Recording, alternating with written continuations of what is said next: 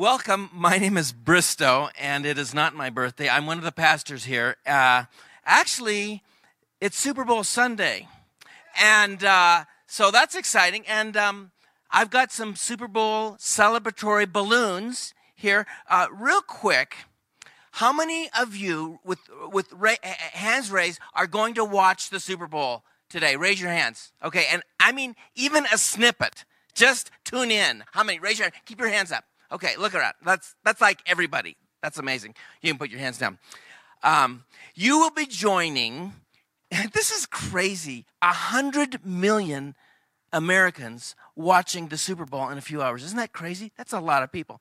This is the statistic that I like, though, that tomorrow morning, 8 million people will call their boss, tell their boss that their team lost or something, and they're too sick to work, and then hang up. That's good. 8 million. I love that statistic. Okay, let me ask you one more question. How many true blue, either Chiefs fans, and I don't mean Chiefs and Broncos, or, I mean that's your team, Chiefs or 49ers fans are there? Raise your hands. Okay. Quickly put them down. Quickly, for your own safety, put them down. That's good. Greg, why don't you come and take these? I was gonna award you with these balloons, but the thing is, if we give them to you, we won't have them for next service. So just I hadn't thought it through completely, but I'm working it, and you know me, right? So that doesn't surprise you probably. I think though, think about the forest of hands that were raised before, and then just a smattering. I think that proves my contention that the Super Bowl is about more than just the football. There's something bigger going on there, and I think that it's more than just the commercials. I mean, the commercials are funny and all, but they're pretty predictable. I mean, you can be assured that you're going to see a talking green lizard trying to sell you car insurance a couple of times, at least. Halftime, that's pretty cool, actually. They do a great job with that. But 100 million people watching J-Lo sing. We like J-Lo, but, I just think that there's more going on here. I think that why 100 million people tune in is for the snacks. I think really it's about the Super Bowl snacks. And I found a great website. It's a true University of North Carolina, the top 10 trending Super Bowl snacks for 2020. That's amazing, right? And we can't go through them all, but I just thought we'd quickly go through the top 5. If you're a Chiefs fan, there's Kansas City barbecue. If you're a 49ers fan, there's San Francisco seafood. Coming in at number 4 is a bean dip with a refried bean football on it. Very nice. Coming in at number 3 are football-shaped pizza bits. Coming in at number 2 is another kind of dip. I don't know what kind of dip, but it's in a bread bowl in the shape of a football. Very nice. And coming in at number 1 are chocolate-covered strawberries in the shapes of football. Very nice. I just thought that, Vineyard of the Rockies, we'd kind of help you raise the bar. If you're where I am, you're still stuck at saltines with Cheese Whiz on them. That's where you're really at. But in a more serious vein, actually, I think that there is more going on with the Super Bowl event in America than just the football or the, snacks or the halftime. I think it reveals something about us, actually. I think it reveals a need for connectedness, both with our friends and family, but also culturally and even with the people in the stadiums. I think it reveals maybe a need for a shared experience, maybe even a longing for a connectedness. Now, I grew up, when I was a kid, in the United States, but also outside the United States. And when I was an adult, I lived in the United States, but also outside of the United States for over a decade. And I know that the lack of connectedness that I feel here isn't everywhere in the world. It's actually kind of unique to to this country. And when you think about it, how this country was formed, it was formed by people who came across the oceans, left their connectedness and their systems of connectedness, their culture, their language, their traditions, their families, their friends, their tribes, whatever, and came to a land where connectedness had not yet been built.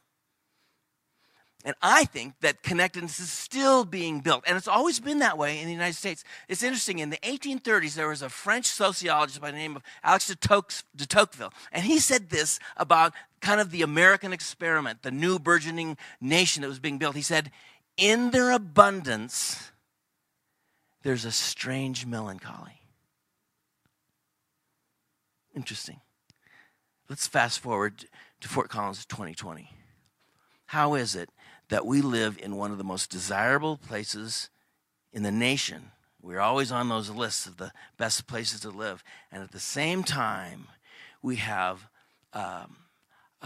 one of the very highest suicide rates in the nation. In their abundance, there's a strange melancholy. And that melancholy is experienced. Yes, it's a lack of connectedness, but it's experienced as loneliness. It's experienced as depression sometimes, and it's experienced as hopelessness. That's how it's experienced. But the good news of Jesus Christ is this, that no matter what you feel, your reality, if you've accepted Christ into your life, is that you are connected. You are connected vertically. You're connected to Christ, through whom all things were created, and he created you. And at the same time, you're connected horizontally with your brothers and sisters in Christ. You're organically connected. So check out this cool verse from 1 Corinthians. It says, but you are the body of Christ. He says we're connected like a body, like a human body. And no matter what body part you are, you're connected, and each one of you is a part of it. That's good news. So what we're trying to do at Vineyard of the Rockies is this. We're trying to construct on-ramps so that reality, being in Christ, connected with Christ and each other, becomes your experience. And so what we're going to do is we're going to bring up two really good friends, and Josh and Jacquie. These are people, come on up, guys, who have experienced the reality of being connected to Christ and connected to each other. And so let's give them a hand, Jacquie Bond and Josh Kalsbeek. Okay, so I made it.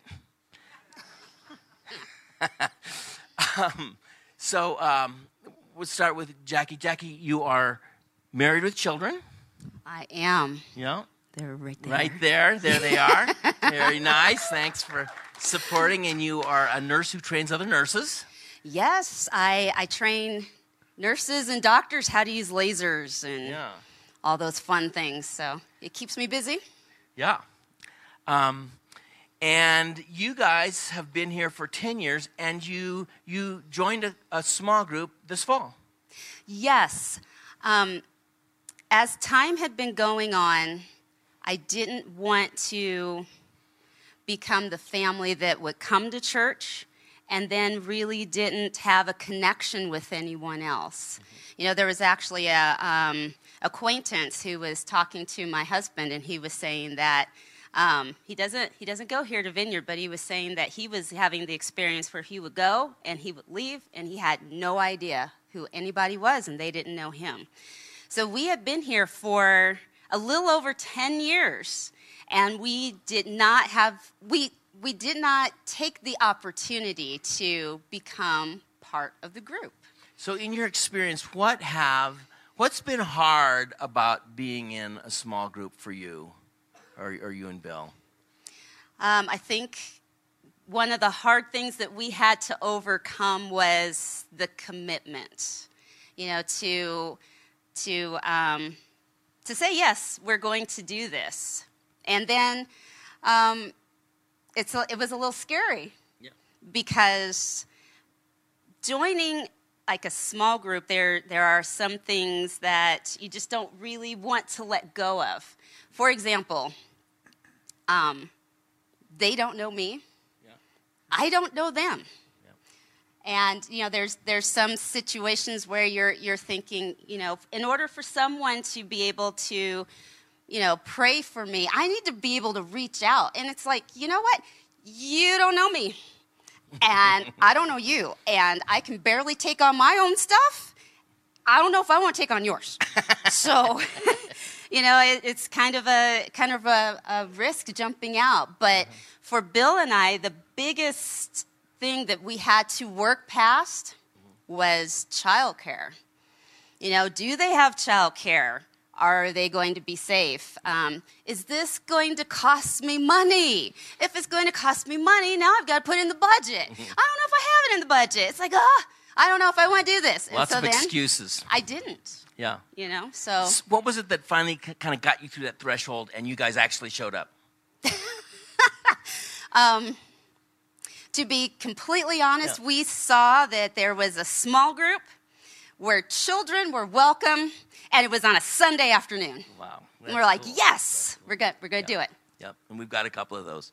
Yeah. 2 for the next season. Okay, and this is Josh. Josh is married with child. Yes. Yeah, so my wife, if any of you know her, is amazing, and her name is Allie. She's the pastor of Kids, Family, and Marriage here, and in case I leave suddenly, it's because she's giving birth to our first child, our son. So, yeah. Yeah, we're lucky to have him, and he could leave at any moment, so just know that. And for work, you're a therapist. Yes, I am. I'm a licensed marriage and family therapist. Right. So for you, Josh, what has been hard about small groups in your experience?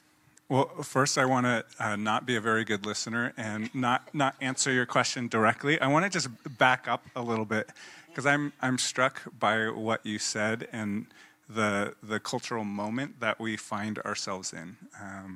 I think we're experiencing a collapse of community. And while maybe in what was it, 1830, you were quoting, there wasn't as deep community, according to research, we're actually going backwards. And loneliness is growing. One study showed that in 1984, the number of people that had 3 friends that they could confide in, that they could really trust and share anything with, was 59%. And then in 2004, it had dropped to 37%.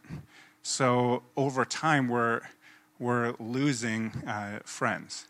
And the number of people that had no friends, no one that they trusted, no one that they could really share anything with, was 10% in 1984 and moved up to 25% in 2004. So if we are at all normative, then at least a quarter of the people here feel like there's no one that I really know and trust that deeply. And you've seen that in your practice? It's commonplace, so much so that I think it's almost like we can feel like it's normal, like that not really knowing and trusting people deeply is a normal and everyday thing. So I'll now try to answer your original question. Thanks for that. Yeah, I did remember. Yeah, thank you. And it's right there, so that helps. I really resonated with what Jacquie said, that it requires commitment. I think it's a process, right? You don't just come to know someone quickly and trust them quickly. Like my first date with Allie was amazing, but we didn't get married that day, right? It's a process and it takes time. And so then I find myself like, I have to commit to this. And that requires faith of giving over time and showing up. And then there's real risk in that, to where I could experience rejection. I could have people not interested back in me, or betrayal. I think if we're showing up, really, over time, there's going to be conflict. But even like that assumes we're showing up. I think Sunday morning is amazing. Thank you for being here. Otherwise, we'd be talking to no one. To empty room. But it's not like community. It's not deep community. Yeah. I think there's worship, there's preaching, there's prayer, and that is essential. But it's not what can happen in a small group. And so until we take that commitment to invest in being known deeply by others and knowing them, and like Jacquie was saying, like, I don't know if I want to trust you with my stuff or really care and risk to know your story, we're not going to get there. Yeah, yeah. That's what's hard about being in a small group. So that's a great segue. That's just so compelling. Like, oh, that's where the change happens. You know, we can come up and pray, but the change happens in that context. Then, well, yeah, it's a transition from Sunday morning. If we just show up and don't go to a small group during the week or Sunday afternoon, then it can feel like a crowd, right? Where we don't really know people and we're not known by others. But if you flip that and you're going to small groups, I've found like then Sunday morning becomes like a vibrant place. It's not like a lonely place because I know people and I'm looking forward to seeing them and connecting even more. Yeah, Jacquie, that happened to you and Bill, right? I mean, it changed things. Oh yeah, in the big group even. It did. It was really wonderful. You just for the soul to be able to come, and I can see people that I recognize, as compared to just coming in and then leaving. Yeah. But it also opened up the ability to establish friendships. Yeah. And to be able to feel that there is somebody else, trying to do the adulting thing and the parenting thing and just life. Yeah. We get this impression that we're supposed to do this by ourselves. Right. And that if we have to ask for help, then something is inherently wrong, that we didn't do something correctly. Yeah. And, I even just had an experience a couple weeks ago. I needed to have a procedure done on my hip. And the time that they wanted me to be down to Loveland for this procedure, it just did not go with life at all. I was wondering, okay, who's going to get child 1 and who's going to get child 2 and how is this going to work out? And Bill wasn't able to take off work and, I had no idea what I was going to do. And I actually said, I guess I'll call Uber, to pick me up from my house to get me to where I need to be. And then it hit me. Yeah. There was someone in my small group who happened to be an Uber driver, but I called him and I texted him and I said, is there any way that you would be able to get me to Loveland? I live in Fort Collins here. And I felt really uncomfortable, so uncomfortable, because as a nurse, there are certain things that we just pride ourselves on, efficiency, organization, all those. And to me, that was completely out. And he came back with, absolutely.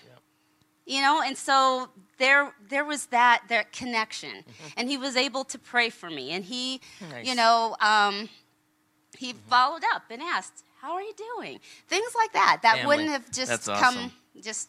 No, if it's hadn't there or been it's time. not there. Well, let's move to our second question. How have small groups changed you personally? I think the biggest way, there's many, but one of the ones that just sticks with me is it's changed my prayer life, and it's also changed the way I see servant leadership. When I was going to school, I went to a Jesuit university. I'm not Catholic, but the Jesuits are really, really big into how can we be in the community? How can we serve the community? How can we serve others? how ought we to live, things like that. But servant leadership had become a really big part of me. And it's not putting yourself out there where you're going to be abused and misused and things like that. It's how may I help you?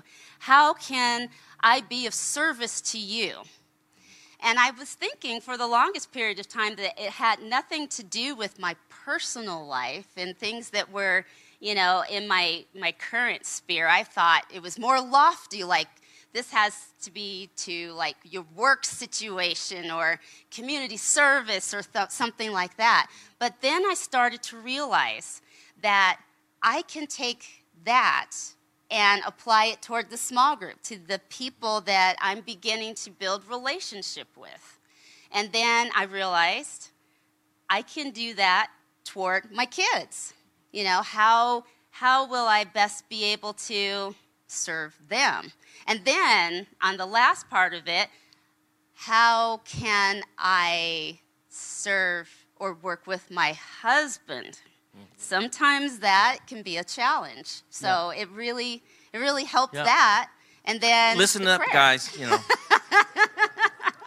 And so that's awesome. It was in that moment that I realized that it's more personal. It's there. I like how there's kind of a deepening of life itself. I'm hearing a deeper, richer life that's possible. You want to change, Josh? How have small groups changed your life? I think they've transformed my life. I used to be a very fearful person. I had a lot of anxiety, and I was afraid of what other people thought of me.